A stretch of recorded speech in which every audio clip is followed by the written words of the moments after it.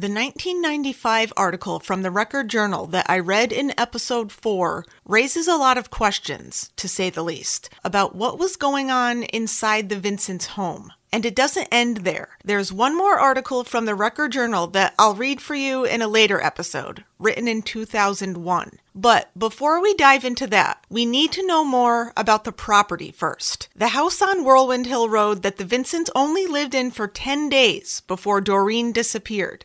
I'll start off by telling you that Mark Vincent and his wife Sharon did not own that house. They were renting it. I first told you in episode 1 that Mark was a carpenter, a highly skilled one. That's how he knew about the house. He was hired to do work on it as it was being renovated. So now that you're armed with that knowledge, in this episode I'm going to take you through the morning of June 18th, 1988, when Doreen's mother Donna and her sister Carol showed up at the house, as told in their own words. I'll also share with you a perspective from a neighbor who lived across the street from the Vincents and still lives there to this day. And later, we'll have an interview that Jessica Fritz Aguirre conducted with the owner of the property at the time, who rented the house to Mark and Sharon Vincent. This is Season 2, Episode 5 of Faded Out. I'm Sarah Demio.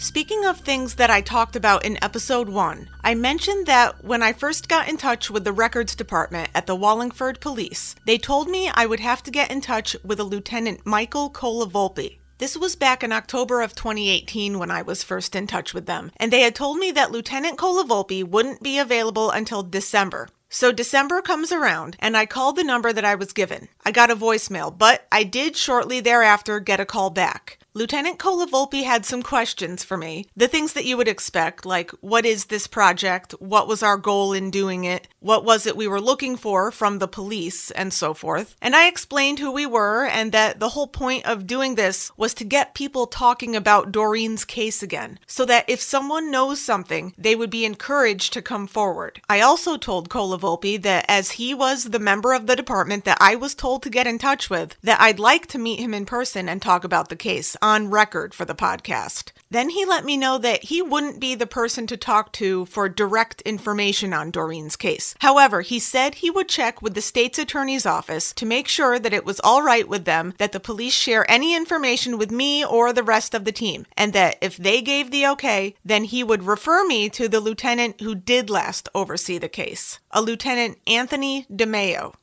the head of the traffic division. I said that sounds good to me, so we hung up with each other.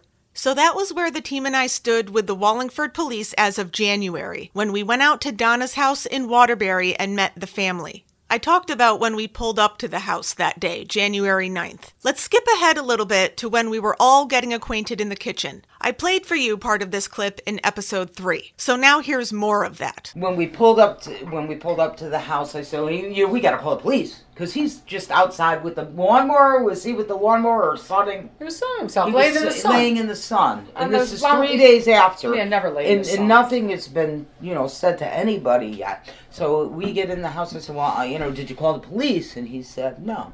And I said, well, I'm calling the police. And he said, go ahead or whatever. So anyways, I called the police and I said, do you mind if we go up to her room?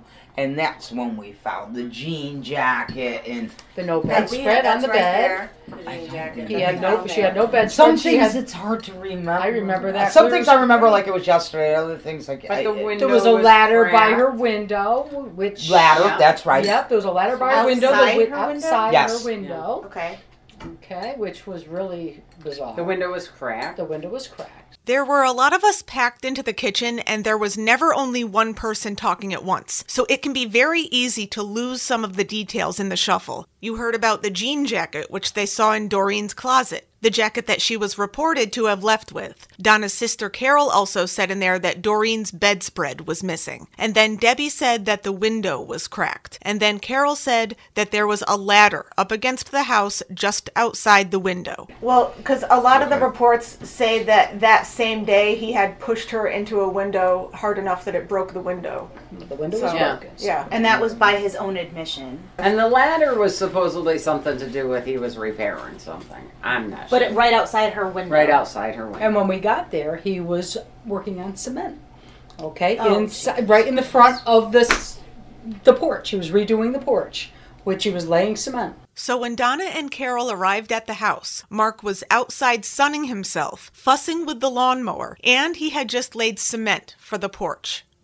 I want to point out that this past December, my executive producer, Joe Aguirre, did speak to Mark Vincent on the phone. Mark said that it was just a courtesy call and that he didn't want to participate in this podcast. We didn't get permission from Mark to record. However, in a future episode, we will reenact the call with a voice actor. Every report that you can find online mentions how Mark and Sharon separated later that same summer. So during that summer of 1988, Mark moved out of the house on Whirlwind Hill, leaving Sharon and their 2 small children, who were 3 and 2 years old. This left Sharon on the hook for the rent, which ultimately led to her having to go onto welfare.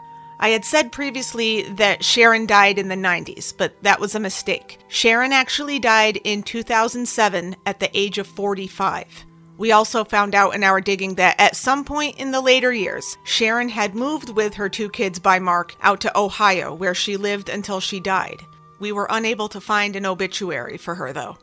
This family, who only lived in this house for a short period of time, understandably seemed a little out of place among neighbors. When Joe, Jessica, and I drove up and toured the roads surrounding the house, our main goal in going up there that day was to speak to a neighbor named Jim Piscati. Jim doesn't have many memories of the Vincents, but he does remember them as being a little odd. Jessica had first reached out to Jim by phone and left him a voicemail. He called her back the following day, and he provided a wealth of information. She said that he was very pleasant. What Jessica relayed to me after speaking with Jim Piscati was that Jim did not remember what Mark looked like. He did remember Sharon because of a bizarre encounter that his wife had with her. Shortly after the Vincents moved into the house, Sharon had walked down to the Piscati's property and began picking raspberries off of their bushes. So Jim's wife came out and chastised her and told her they weren't hers to pick. But apparently Sharon said she was going to do it anyway, and she just kept right on picking.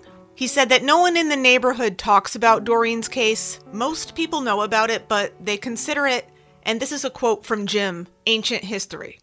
In recent years, the current owners have remodeled the house, including a horse barn, which is what Jim thinks Mark is referring to whenever he mentions his workshop. He said also that he had heard there were canines brought onto the property, but he doesn't remember when they were there, nor did he ever see them for himself. Jim never believed that a 12-year-old would just take off without calling anyone, and he talked about how remote this particular area is, cut off from the rest of the world. In the early 2000s, a large open field across from the Vincent's old house and right next to Jim Piscati's property was purchased and converted into a vineyard, and to this day it's known as Gouveia Vineyards. Fully operational, wine made on site, guided tours, the works. So when we met Jim at his house, he took us up to the edge of his property line, right where the acres of grapevines begin, sort of diagonal from the Vincent's old house.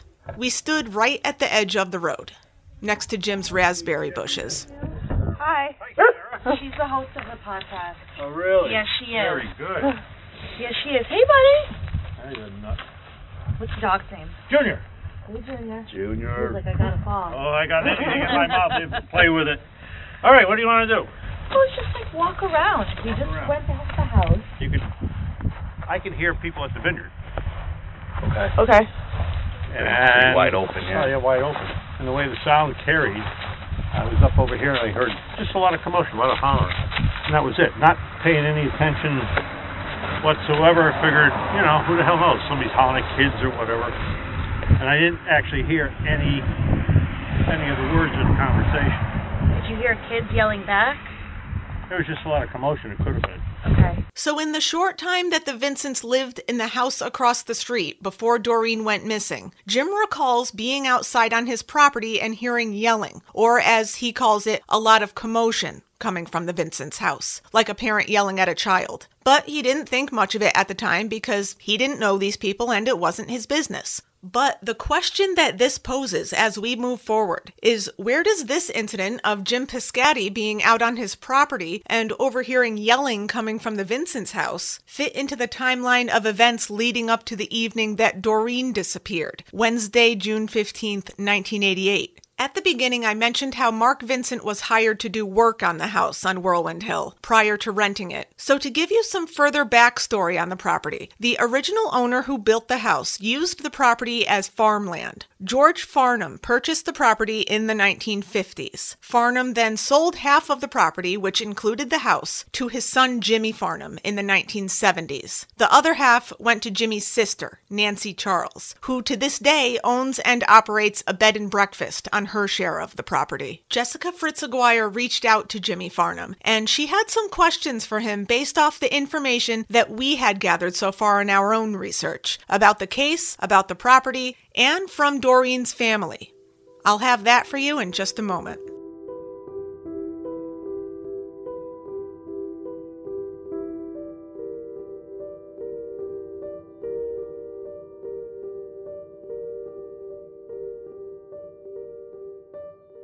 If you'd like to help me solve Doreen's case, please consider becoming a patron on Patreon. You can find us on patreon.com/fadedoutpodcast. You can donate monthly and you can choose any amount that you like. There are rewards for your generosity based on how much you decide to give, including my weekly blog, which I put out the day after every new episode, also including exclusive photos, exclusive documents, behind-the-scenes material that you won't find anywhere else. When you help us give a voice to Doreen Vincent. So please join us on Patreon. Thank you.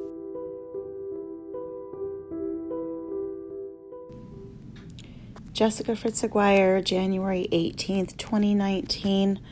I'm going to call Jimmy Farnham.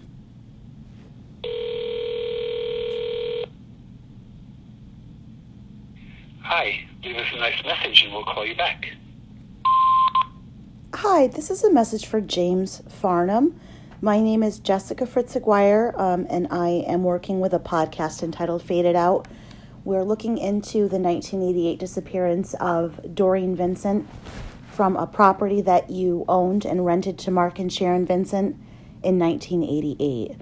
I was hoping to speak with you regarding the property itself and maybe to see if you could provide a little bit of background information. Hello? Hello. Hi, are you talking about in Wallingford? Yes. This is the girl that went missing? Yes. Huh, weird. So what are you doing it for? What podcast? It's called Faded Out Podcast. Uh-huh. My friend and colleague Sarah had she had an episode or a show last season about the Johnny Gosch disappearance in the 80s from Iowa. And she decided to pick something more local this time, and she happened upon Doreen's case. And we have just been doing some research. Have they never found her? They never found her, no. Because she was rumored to have been seen on the streets of Bridgeport, sometime during that period. Okay, because from what we've seen in the media reports, we have not seen anything indicating that there was ever, an actual verified sighting. Okay. Because I just heard that.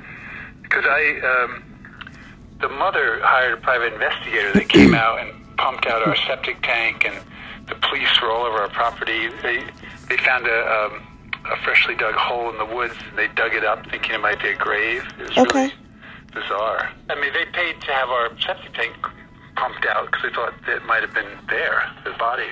Right. And so you're trying to figure out what happened, and yeah, we're just trying to piece together because when you go and you and I hope you don't mind if I'm recording this just so we have it for. Yeah, I'd sort of record it. You mean to use in the podcast? Or? If that's all right. I guess. I mean, where's your podcast broadcast from? Is it on iTunes or something? Yep, you can get it on iTunes. It's called Faded Out, and you can get it pretty much anywhere. If you'd like, I can email you a. Yeah. I guess I'll be a little bit more guarded. I wasn't being guarded in what I said, but yeah. Yeah, no, we because we were able to trace the property back. We took a ride up there. We understand it was recently sold in a private sale, or I guess more recently to a couple. But we saw that you had rented it out to the Vincents, to Mark and Sharon. You did what? I'm sorry? You rented it out to Mark and Sharon Vincent at the time that she went missing?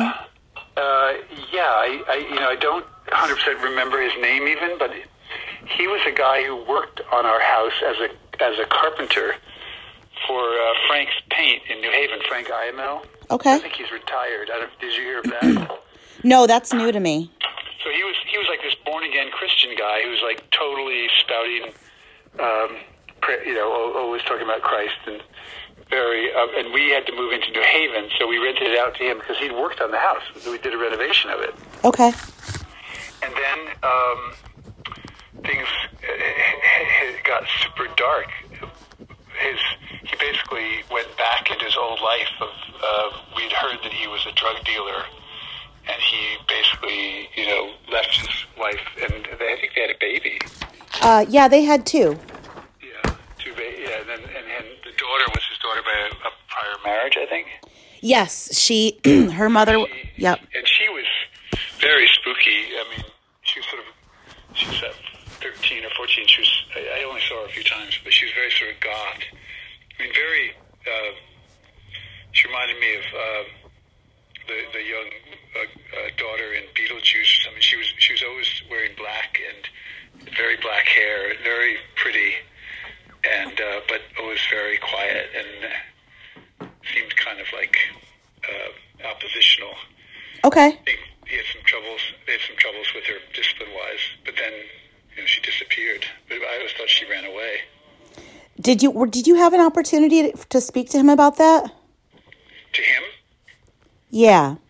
I don't even remember if I ever did talk to him. No, because I think he'd already left the property, and his wife was there, and she was going on welfare, and she couldn't pay the rent, and then she finally moved out. Okay. After a few months, but it was all very sad. According to Jimmy Farnham, he couldn't really remember Mark's name, but he did remember that Mark had done work on the house, and that he was hired from Frank's Paint in New Haven. He did, though, seem to have a clear memory of Doreen, clear enough that he felt she was spooky, and that she reminded him of Lydia in the movie Beetlejuice. Yeah, because it seems like the last time you spoke to him was just when he was on the property before you didn't have any warning that he left?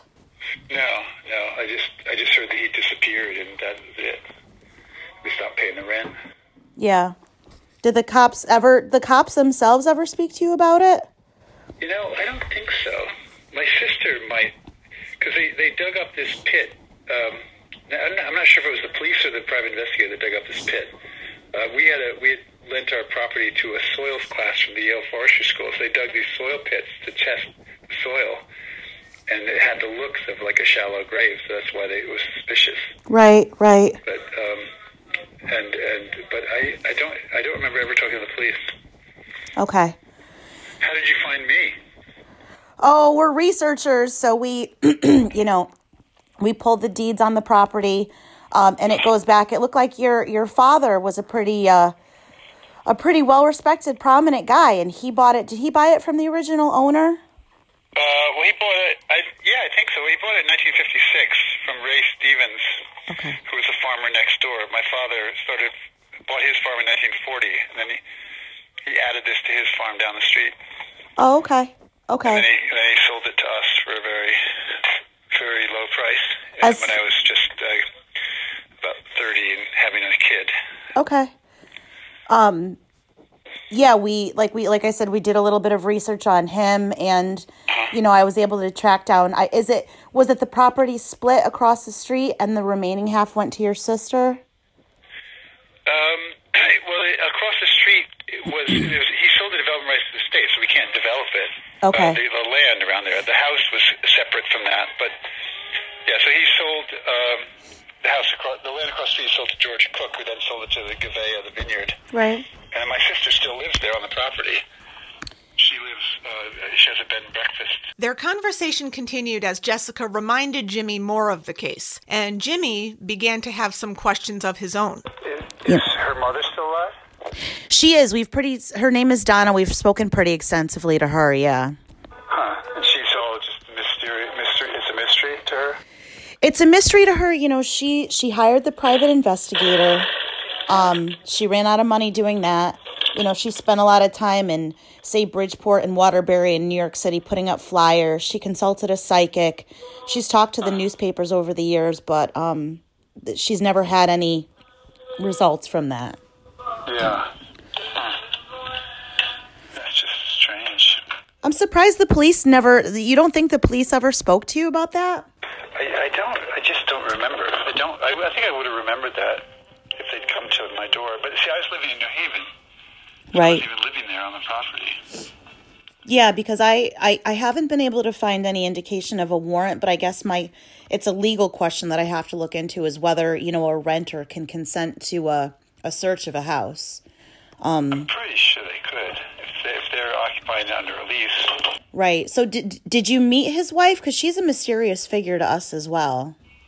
Yeah, I mean, we knew her reasonably well. I mean, you know, we rented to them. We saw them every once in a while when we were out there, and you know, they seemed like a very happy young couple, and you know, this Christian thing and him having the job with Frank IML. As they were just about to finish up their conversation, Jessica brought it back around again to the work that was done on the house. Specifically, what did Mark Vincent work on? Was he? Do you mind if I ask if he was paying you with work or was he paying you with money? No, they were paying cash. Paying cash. Did he ever make? Much. I mean, it was a low rent. Well, you know, it was like $600 a month for a whole house. Okay. This is my recollection. Even then, that was low. But we were, you know, as I said, he got familiar with the house because he worked on it before he moved in. And then he said, hey, he approached us, say, hey, I need a place to live. Could I live there? So. Do you remember if he did any renovations to the house or any improvements to the house while you were renting to him? Living there? Yeah. No, not that I remember. The day that Doreen's mother and her aunt came to pick her up, they said he was constructing a concrete patio or some sort of concrete in the front of the house. Huh. Weird. Like pouring concrete? Pouring concrete, and he had a, like, it was roped off and they couldn't get around it, so they had to go through the side door. Huh. Well, the people in that house use the side door more. The front door is not really used. The side door the kitchen is the main door for people coming in and out, So the side door, is that the door facing the road when you drive past the house? No, there's a door that faces the road, is the front door. Okay. Into a old formal hallway, and then there's a side door with a porch that I built on the side if you face the house on the right side. Okay. And you know, we had when I lived there, I was trying to create a passive solar porch, so the whole porch is, you might have noticed, has all glass. And then we had actually poured the porch had been just a wooden porch, and we created a stone porch, filled it with rocks, put in piping, and put concrete over it. That was well before he was there, so I don't remember seeing any concrete work that he ever did. Okay. And then he had said, and I'm sorry to keep you on the phone, I just had one more question. He said that she left from the front door, which his wife later said was and you know what, when I say front door, I'm not sure if he's classifying it correctly with the way that you would, but yeah. His wife said it was impossible for her to leave by that door because it was deadbolted from the inside. Is that something that you recall being on the house? Which door? The front door?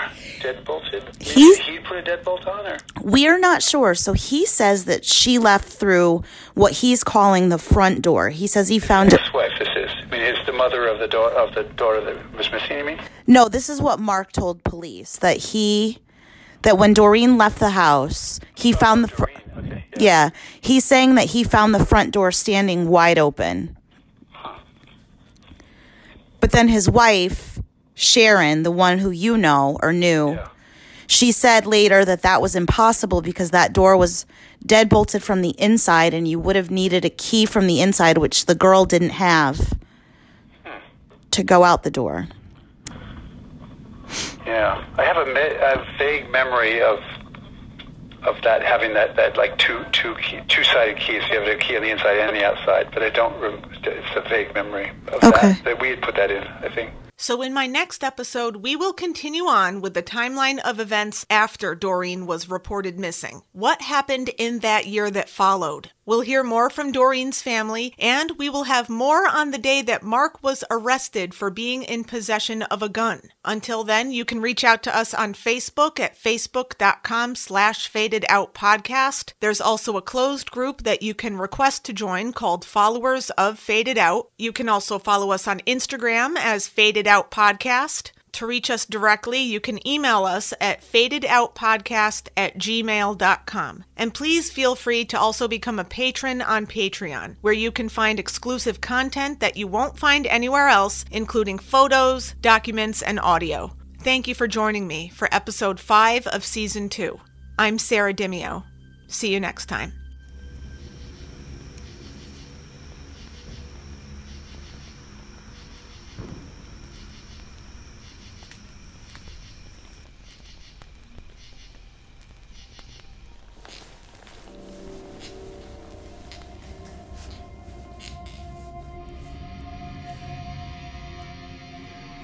Faded Out is written, hosted, and edited by me. Background research by Jessica Fritz Aguirre. Produced by Joe Aguirre and Jason Panette of Clovercrest Media Group. Visit clovercrestmedia.com for more on Faded Out, as well as other great original podcasts. Subscribe to Faded Out on iTunes, Spotify, and anywhere you get your podcasts.